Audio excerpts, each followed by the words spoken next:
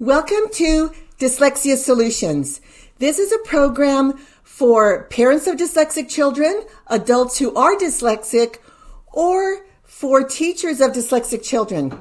And the purpose of this program is to empower you and let you know you're not alone, to inform you of current education policies, and we're also looking for sponsors, dyslexic adults who want to give back, because we are a nonprofit organization and we appreciate sponsorships to keep our program on the show. I'm Dr. Marianne Cintron, founder of Step by Step Dyslexia Solutions. I equip heroic teachers and parents with an effective literacy program to remediate dyslexia. My passion is to close the achievement gap, stop the school to prison pipeline, and prepare kids for success, not only in school, but for today. And I'm also a curriculum writer, I'm an app developer, and I'm an author of A Message of Hope, How Music Inspires Reading for Dyslexic Children. So today I have a very special guest.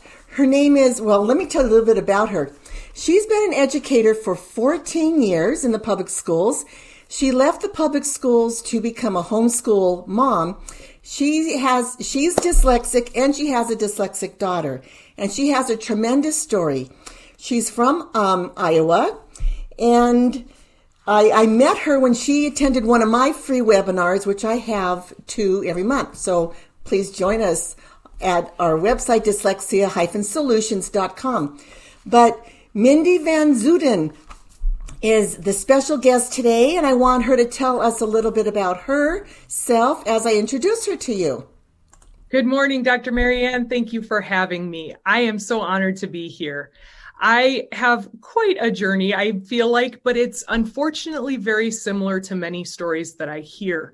I went all the way through school struggling to read and spell, but never given any special attention or any special instruction, only to think I was stupid or struggled to learn different than my peers, and didn't discover anything about dyslexia until I was 38 years old, sitting in a teacher training, and hearing those words just made my jaw drop all the way to the floor as I realized for the first time that I was dyslexic. And it's just been a journey ever since then, figuring out how to manage and vehicles to drive to get to where I need to go. Well, I applaud you for continuing your education as well. And I, like you, didn't learn about dyslexia until a professor, when I was getting my second master's, recommended I learn about the International Dyslexia Association. So that is quite interesting that we don't learn it in the teaching programs. We don't even learn it in our schools. So do you remember how your self-esteem took a hit as a dyslexic child in school?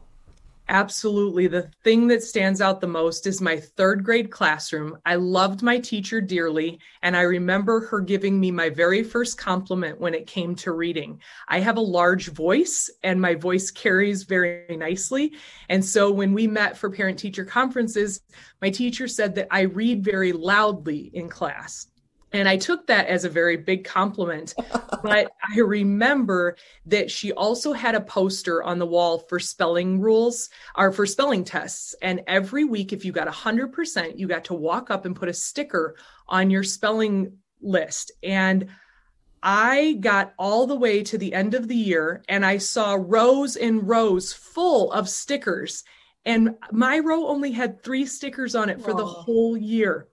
And I studied so hard for each test, and I just never felt like I could be successful as a speller.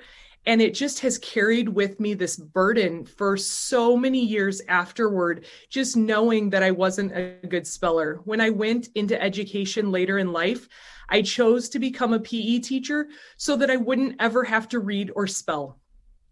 I just didn't think I was capable of it.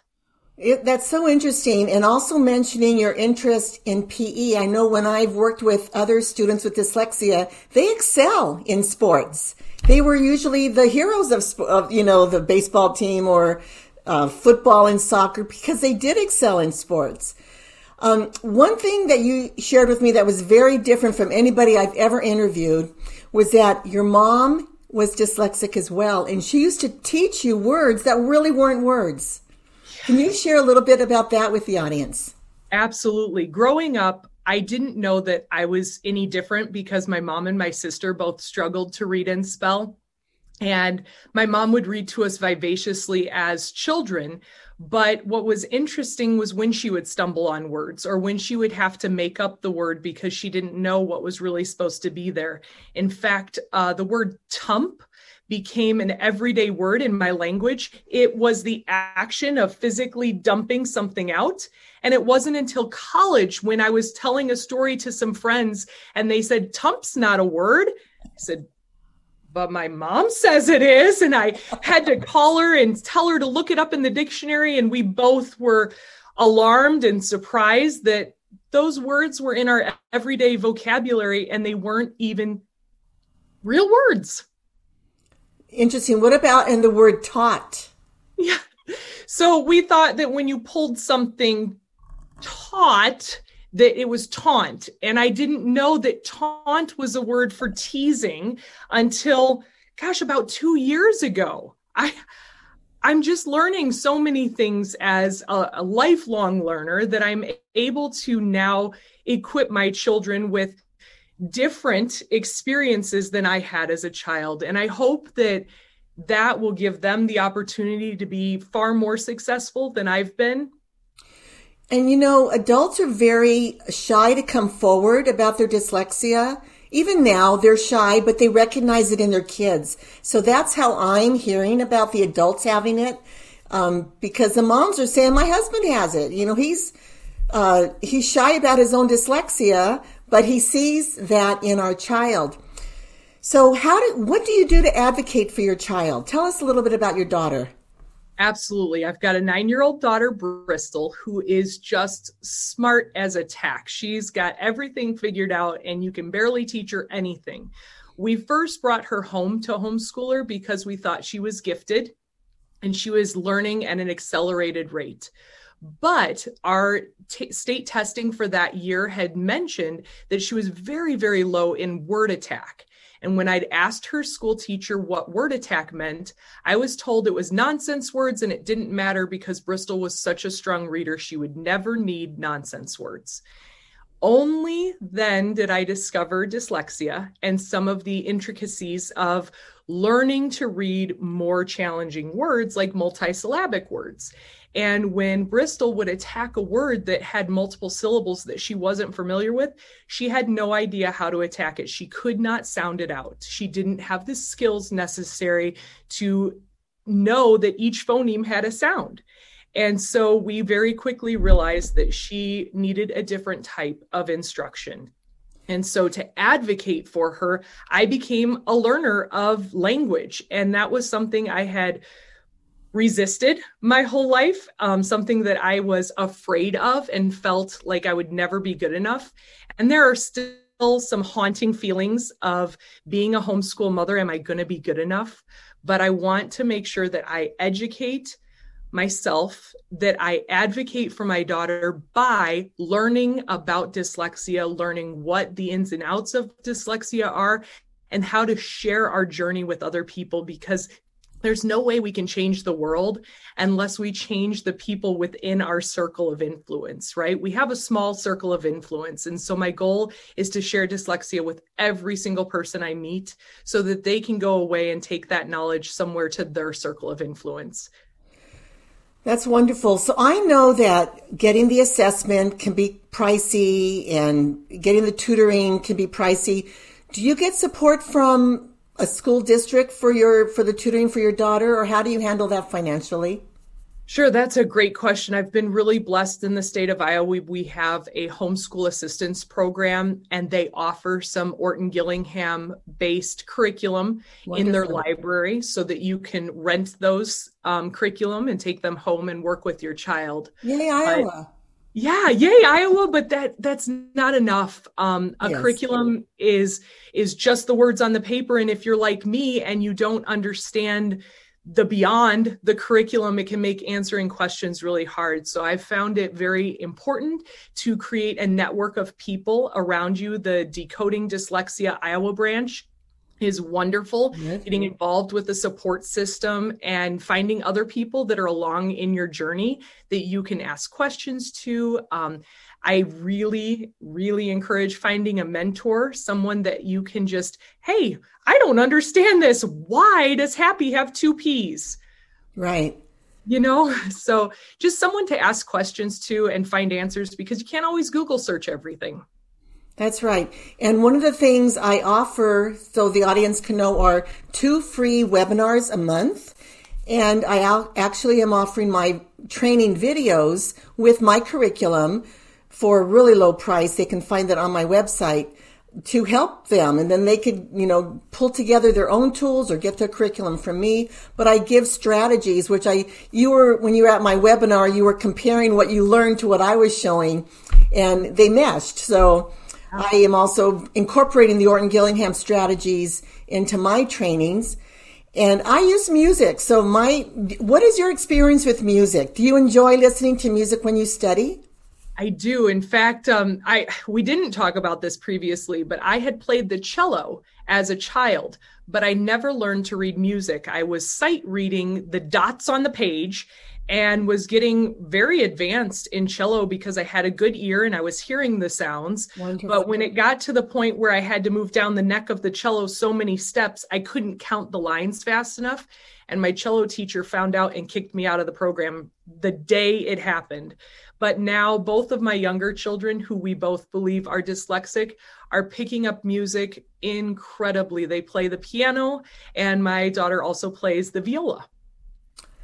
Very interesting. Yeah, music, the stringed instruments just resonate with our bodies because there's so much water in our bodies and our brain. And I heard this really interesting story about the stringed instruments resonating with the music. With water. And because that's so much of our system, it makes sense to use classical music.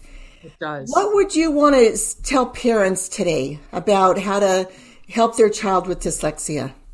I think the most important thing to begin as a parent is learning about dyslexia. I know that I have a unique perspective because I myself am dyslexic, and I'm so hungry to learn about it because it affects me, but I also want to know how it affects my children. And different nuances within each individual can be so unique. And so learning how a child develops with dyslexia and some of the emotional implications that come with that, learning how to address their emotional needs as well as their academic needs is so critical. I say educate yourself, advocate for your child, love and support your child because they are still your child and they are a gift from God and they are highly intelligent in their own special way. And so just being careful not to be stuck on a label, and yet let that label be your springboard to create new and adventurous options for your child and their future. And they call some of the dyslexic children twice gifted. Mm-hmm. Those with ADHD have, they're very creative. We just need to give them a program where they're changing it up pretty regularly and multisensory so that they're engaged and they're enjoying what they're learning. What would you say to teachers about whether they're homeschool moms what about teachers in the classroom that are unfamiliar how to recognize dyslexia? They don't know what it is, and they don't know how to help these special kids. Yeah. First of all, teachers, it's not your fault. I went through the education system and I learned nothing about dyslexia. Even reading specialists that I've sat shoulder to shoulder with have no clue about the ins and outs of dyslexia. Colleges aren't teaching that yet. So don't be too proud to be willing to learn something new. I love that. Students will benefit from your willingness to get on their level. And that sometimes means going the extra mile to learn about something that you're not familiar with. And so be willing to listen, be open to change, be willing to accept the responsibility of teaching these children to read in the way that they learn versus the way that you're used to teaching.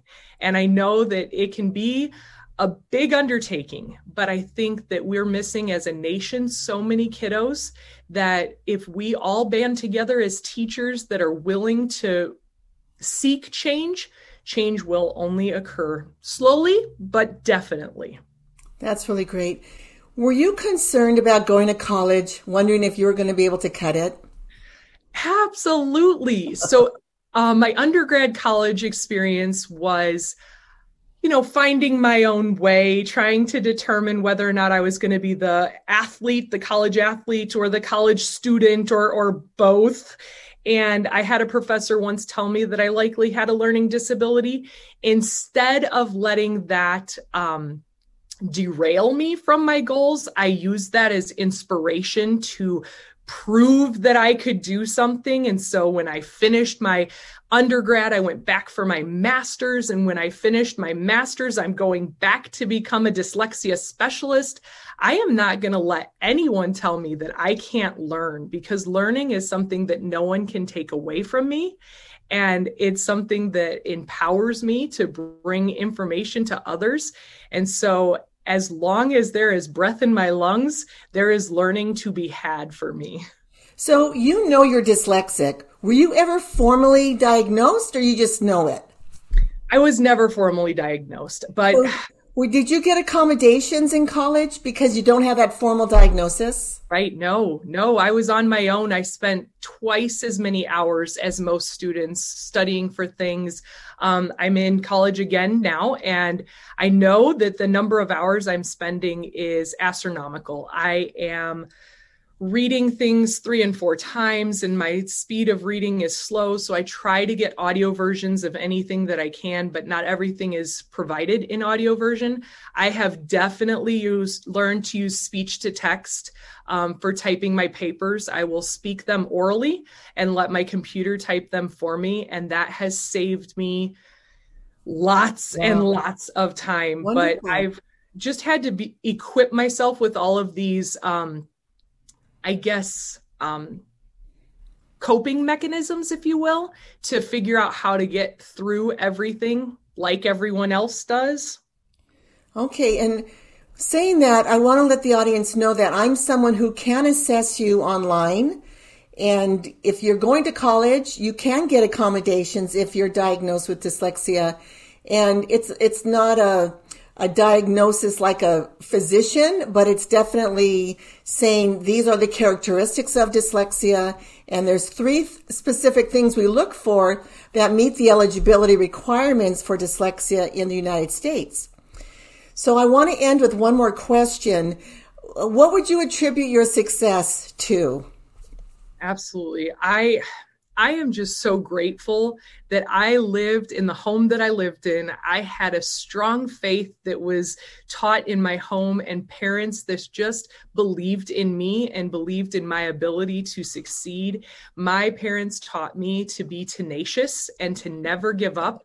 My dad had me out on the basketball court. I can't tell you how early every morning shooting hoops and practicing drills. And he would just always stand right beside me and encourage me and give me the understanding that if I worked hard, I could succeed. And while there may have been obstacles, I had to find ways around those obstacles. I couldn't just quit. Quitting was not an option in my family. It's not an option in my current family either. So when my children experience hardships or difficulties with things, we have to find new ways to tackle them. We can't just give up and quit and walk away, because the problem's not going to ever go away. I will be dyslexic the rest of my life. So if I throw in the towel now, forget about it, I'm done. But if I find new ways to approach things, I can become tenacious. That's so good. Now, you had one sister and more siblings, or just one sister? Just one sister, and my sister was a little bit more severe than I was. So we, as a family, spent more time and investment in supporting my sister and her learning. So I think that was another thing that aided in my resilience, because I didn't have time to be the needy sister. I needed to be the successful sister. And so I had to forge my own way and figure it out on my own. Well, that's such a great story. Thank you, Mindy, for sharing all that with us. And that concludes our interview with Mindy Van Zuden. And she has a really nice mnemonic for her name. Share with the audience how you have people remember your name. Absolutely. When I got married and I was a teacher, all the students needed to know how to say my name. So we drive the van to the zoo to see the animals in the den. Van Zoo Den. Isn't that adorable? And I would tell people, I'm Marianne, like from Gilligan's Island.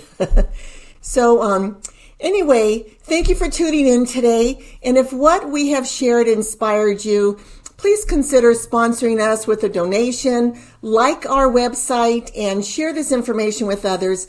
We are a nonprofit organization, so any donation amount would help, and we'll continue to get these podcasts and YouTubes out.